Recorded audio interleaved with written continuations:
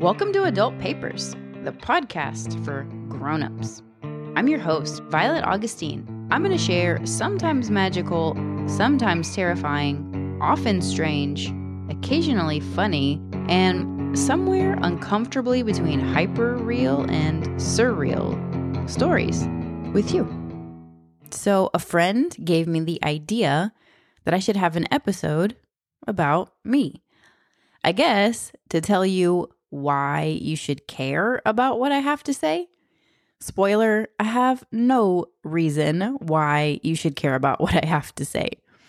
I mean, I'm assuming if you listen, it's because you like the way I tell stories, not necessarily because I tell them. Or I'm kidding myself. That would suggest that you never heard of me before you heard my oh so skillful way with words, and now you're hooked. LOL. Either way, I'd love to know, like if you want to tell me why you listen, or if you have any other comments, contradictions, or suggestions, email me at adultpaperspodcast@gmail.com or fill out the contact form on my website, adultpapers.com. I suppose I have a couple, quote, credentials, but I actually only share those because despite them, I still have no idea what the fuck I'm doing. As a sober person, as a mom, as a human being in life, period. I'm just out here taking things as they come and doing my best. In fact, I bet the only difference between me and you is that I have a compulsion to make sense of things. Like, that's really it. And the way I do that is by putting a bunch of words next to each other on a piece of paper or a screen and then saying them out loud. And in order to make sense of each little rivulet, I have to use different inflections. And as it turns out, that whole thing is a story. So I tell stories to my friends or my kid or my plants, or the wall. But since some people got some joy out of my stories when they were zines, I decided to do this podcast. So here I share those stories with you with the hopes that you'll stumble less on your path, or if that can't be helped, at least so that you can laugh at me when I fall on my ass, which I do quite a lot. And let's be real, I don't have any friends. Besides the couple that I text at all hours, and part of the reason I created this show was to take some of the pressure off of their asses, so they don't have to bear the full burden of my stories. So now, you're my friends. Hello, friends. And since we're friends now, you should know about me. So here goes. First of all, how can I even do this in an episode? Like, how long is it going to be? What does about me even mean, and where do I start? Like, do I start with the moment I was born? What about when I was conceived or when my parents met? Obviously, things go way beyond that, like to the hominids, and before that even, but unfortunately, or fortunately for you, I don't know my history that well. Not even my family history, really. I know that my Meemaw got adopted in New Orleans by her aunt at the orphanage where, quote, unwed mothers gave up their babies. But it was weird because she was wed, and Meemaw had an older and a younger sibling. So what the fuck happened between that time that she'd give up her middle child? Seems pretty fucking dark to me. And I know my abuelo was visiting his friend, who happened to be my abuela's cousin, and when he saw her dressed up to go out, he told her, a woman he'd never met, who was 7 years his senior, to make her some coffee, and she laughed in his face, and he subsequently became obsessed with making her his wife. Unfortunately, I don't know a whole lot about what happened before my grandparents.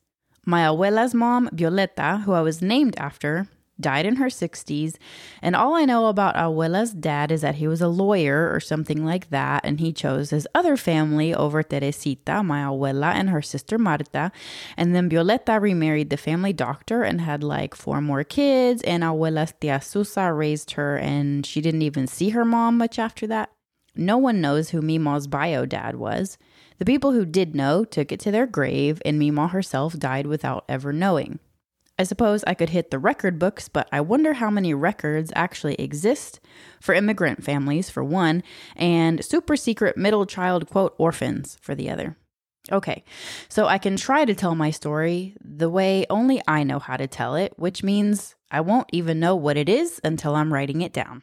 See, I told you, I don't know what the fuck I'm doing. I'm just figuring it out as my fingers tap the keys and my mouth pronounces the syllables. My parents were babies when they had me. They met at the Arby's that used to be on Town East by 635 in Dallas/Garland/Mesquite, whichever fucking one it is right there, when my dad was 15 and my mom 16, if I remember the facts correctly. That Arby's is now a Burger King, and I think I've referenced that goddamn thing at least 3 times now because I mentioned it on the episode about how Adult Papers was born, and it's on zine number 2. My mom really didn't like my dad when she first met him. She thought he was arrogant. And that's not hard to corroborate with hard evidence because the one surviving photograph of my dad in that Arby's, he's standing with his friend, with his fro, and his gold chain, and his shirt unbuttoned down to his sternum, and his naked chest all out there for everyone to see, which I'm sure was a health violation of some sort. And I think he's smoking a cigarette, like behind the Arby's counter. One of those old silver mics shaped like a champagne flute poking up from the brown wood grain counter. But I guess it didn't take long for the hate to turn to lust. And according to my dad, they were sneaking out of their respective windows to get into each other's pants. Anyway, I don't know much of the story after that. My parents get married when my dad is 17, so they need parental permission. My mom has me in January 85. 5 months after she turns 19, she's married with a kid. Was she pregnant when they got married? I don't know. You do the math. They live in the garage that my abuelo had converted into an apartment in a house that is weirdly like 2 blocks from where I live right now. That gives me the creeps and reminds me that I need to get the hell out of this town. But I think that's going back too far, but at least that's the context. Probably contributes to why I'm 35 and still don't know what the fuck I'm doing, though if we're being honest, does anyone ever really know what they're doing? If they say they do, they're full of shit.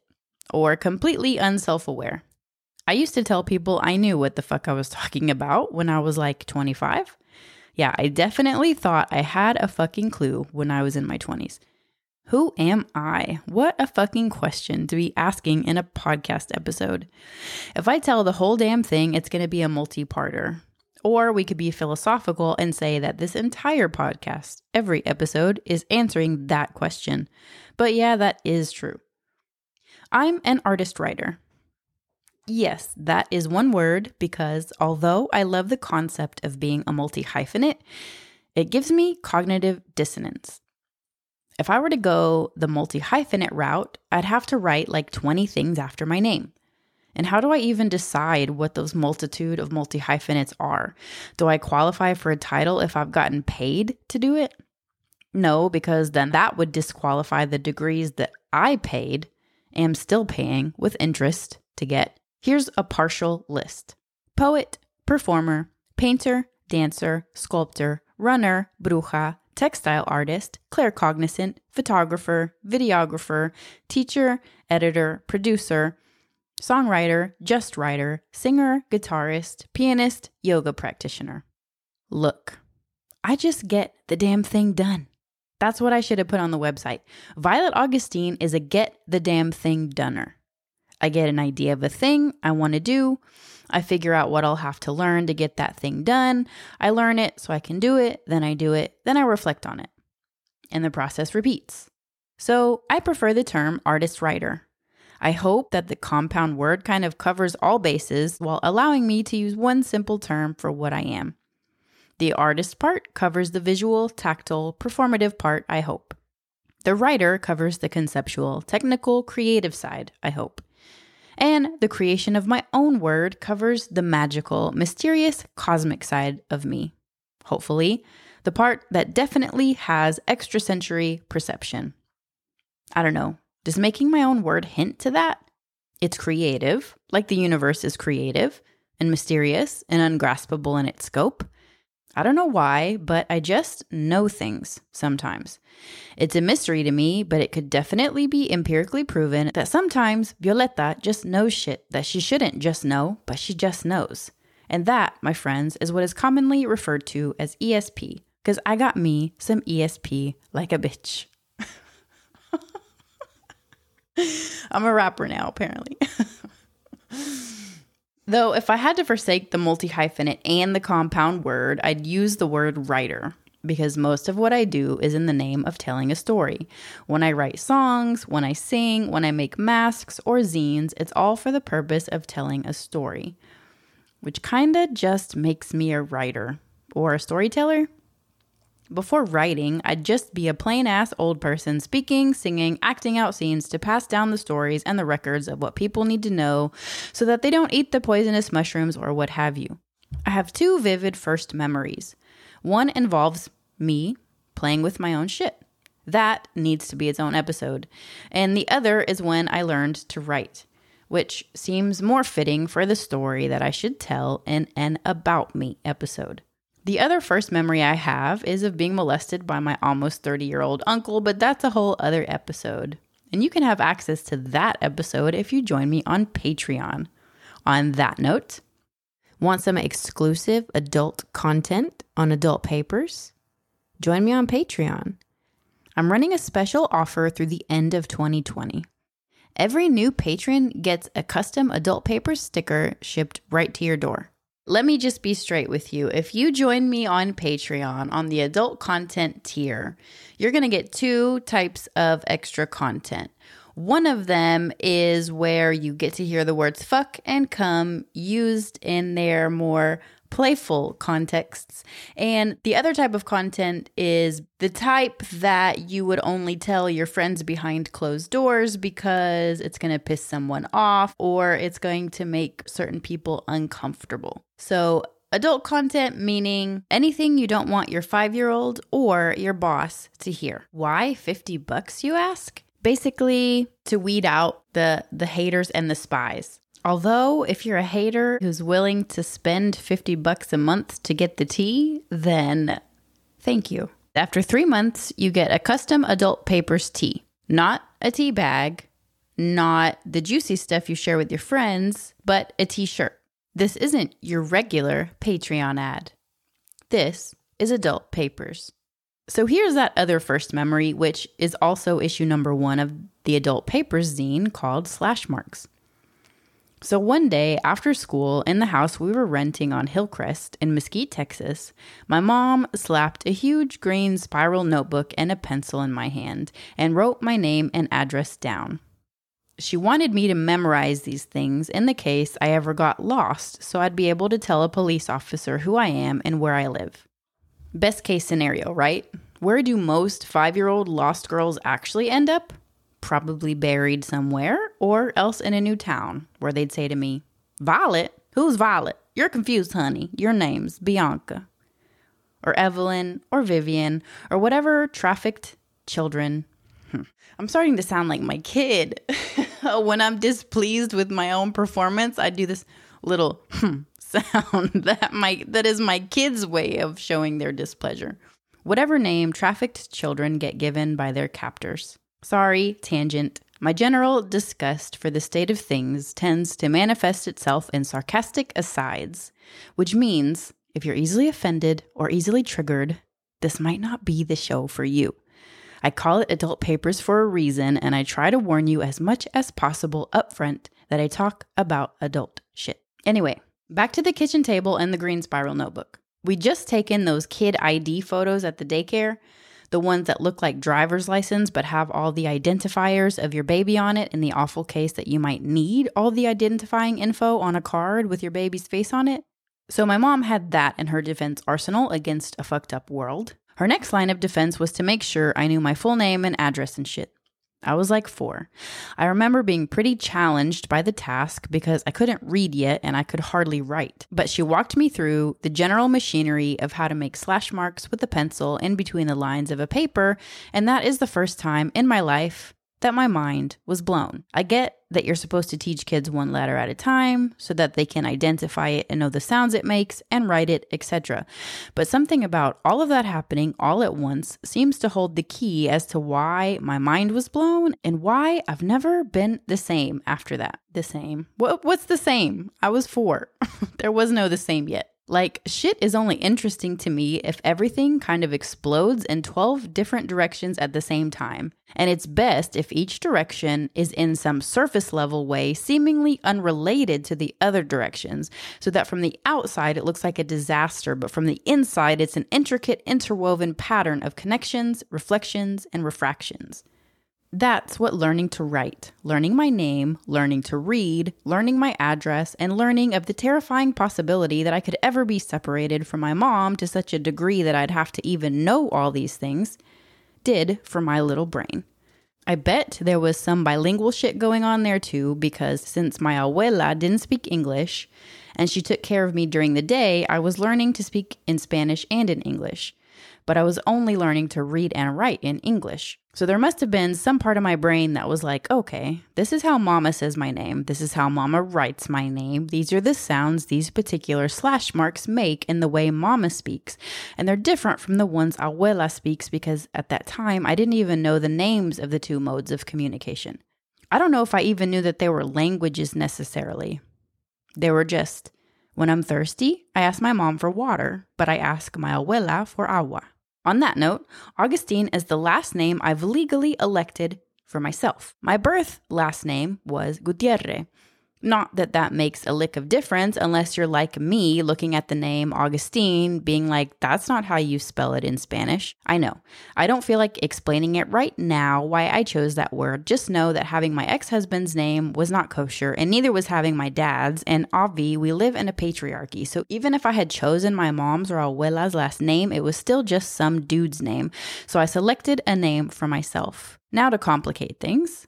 My dad's name is Agustin, but it's also my child's middle name, and it's spelled differently, and Augustine Burroughs is Augustine Burroughs' elected name too. So I'm kind of explaining it anyway. Just know I had lots of reasons to choose Augustine as my last name and to spell it the way I did. And side note, after I wrote this, an angel came down from heaven to the picnic table where I eat lunch at work and asked me if I was ever going to be named anything other than Violet. And I was like, well, they were going to call me Augustine if I was a boy. And holy shit, I fucking named myself Violet Augustine, like both of the names I had before birth. Well, now I have them both. That's fucking cool, right? Another one of those interesting accidents that happen in life that you find when you just pay attention. Anyway, we spent a lot of time at my abuela's house growing up. Notice also that I say abuela's house and not the plural abuelo's house because though they both lived there, it was abuela's $7 an hour factory job that paid the mortgage. I think even twice. So that house was abuela's house. Even though I think my abuelo's name is probably still on the paperwork and he liked to say it was his house and his car, even though she paid the goddamn bills. And come to think of it, history repeats itself in funny ways, doesn't it? Anyway, my abuela and my mom raised me and my brother. So I was raised by two women. Thank God, when we look at the alternative. So my abuela was the one that directly taught me about spirituality. My mom wasn't religious, but that was also great because she basically taught us the golden rules. Treat others how you would like to be treated. Also do the right thing because it's the right thing. Basically, my mom raised us Buddhist without knowing it. Abuela was more spiritual, but definitely not religious. She felt very strongly that priests and the church were sus as fuck, and so she'd openly talk shit about the Catholic Church and the priests therein. But I, very ignorantly so, thought we were Catholic because of the saints in the house and because we'd go to the Catholic Church down the street during the day to pray. It wasn't until I was much older that I went to a mass for the first time and found myself thinking, what the fuck is this bullshit? Holy shit, I've been telling people I'm Catholic. I'm not Catholic for shit. According to this guy, I'm sacrilegious as fuck, but fuck this guy. Who is he to tell me what God is and what God wants from me? And he has the fucking audacity to pretend that God has a dick? I mean, come on. I say this a lot, but use that big fucking organ you got in that skull. Turns out that what abuela was teaching me was called Santeria, and thank God for it. You know, I have never once gotten a package stolen off my porch, even though I pretty much never go shopping in person anymore. And those packages sit on my porch all day in a neighborhood where every other post in next door is about people's packages getting stolen. Besides the convenient placement of the bushes, I attribute that to the fact that I did a spell on that porch to keep it invisible from passerby. And it fucking works, dude. Sometimes I don't even see packages on my porch until I'm right up on them. But I also know what can happen as soon as one starts bragging about their supernatural gifts. So, universe, I am not bragging.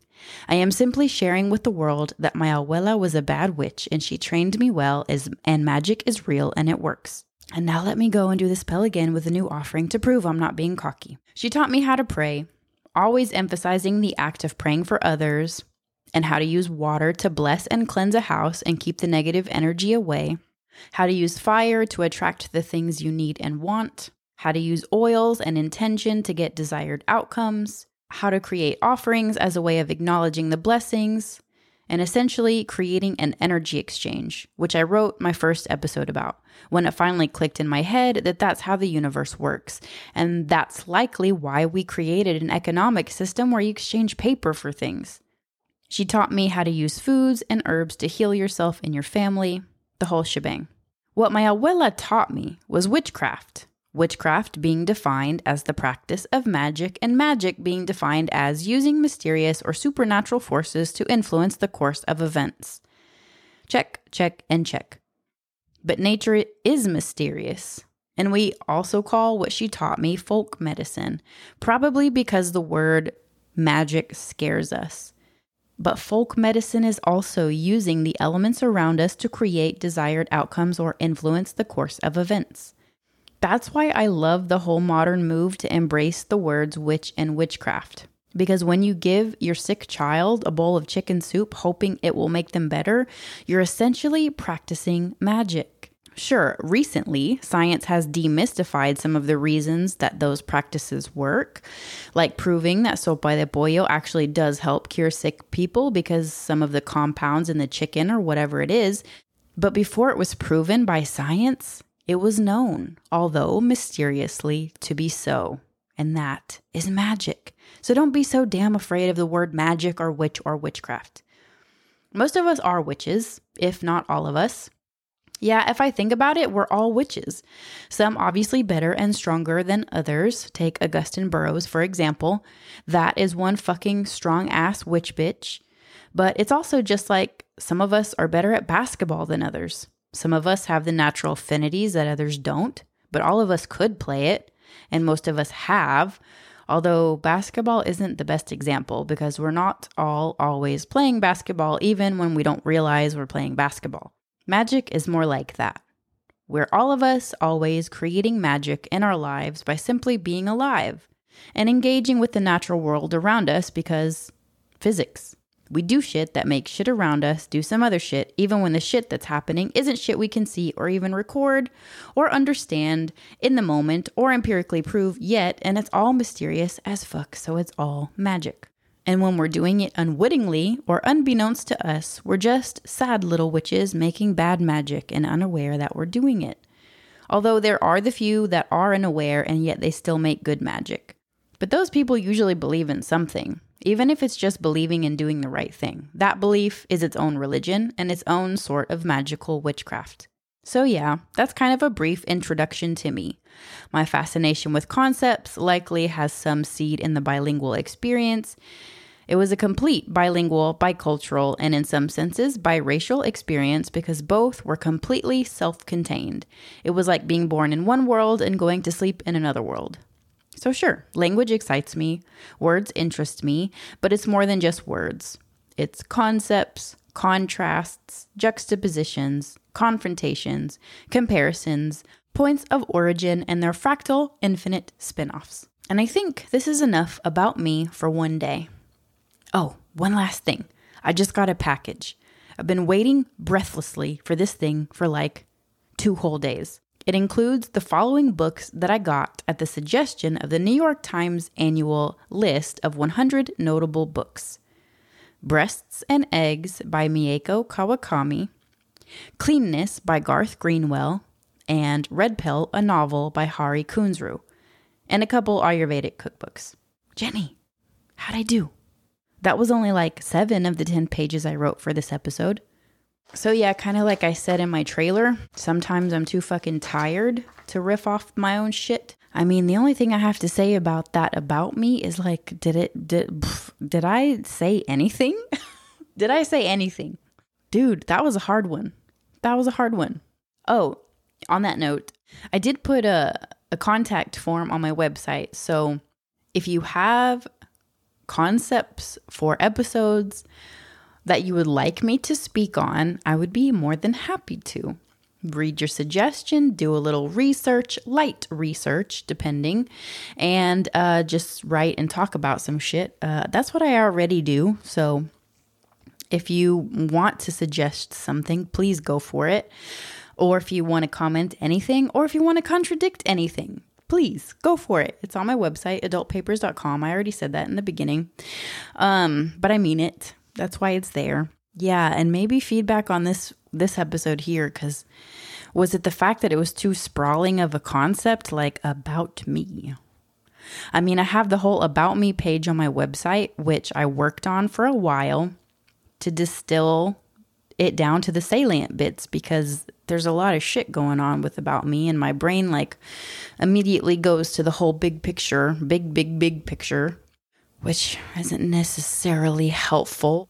I mean, because the purpose is like, this is why you should care what I have to say. But I don't have any reason why you should care what I have to say besides if you are driving and you want to listen to someone else's thoughts.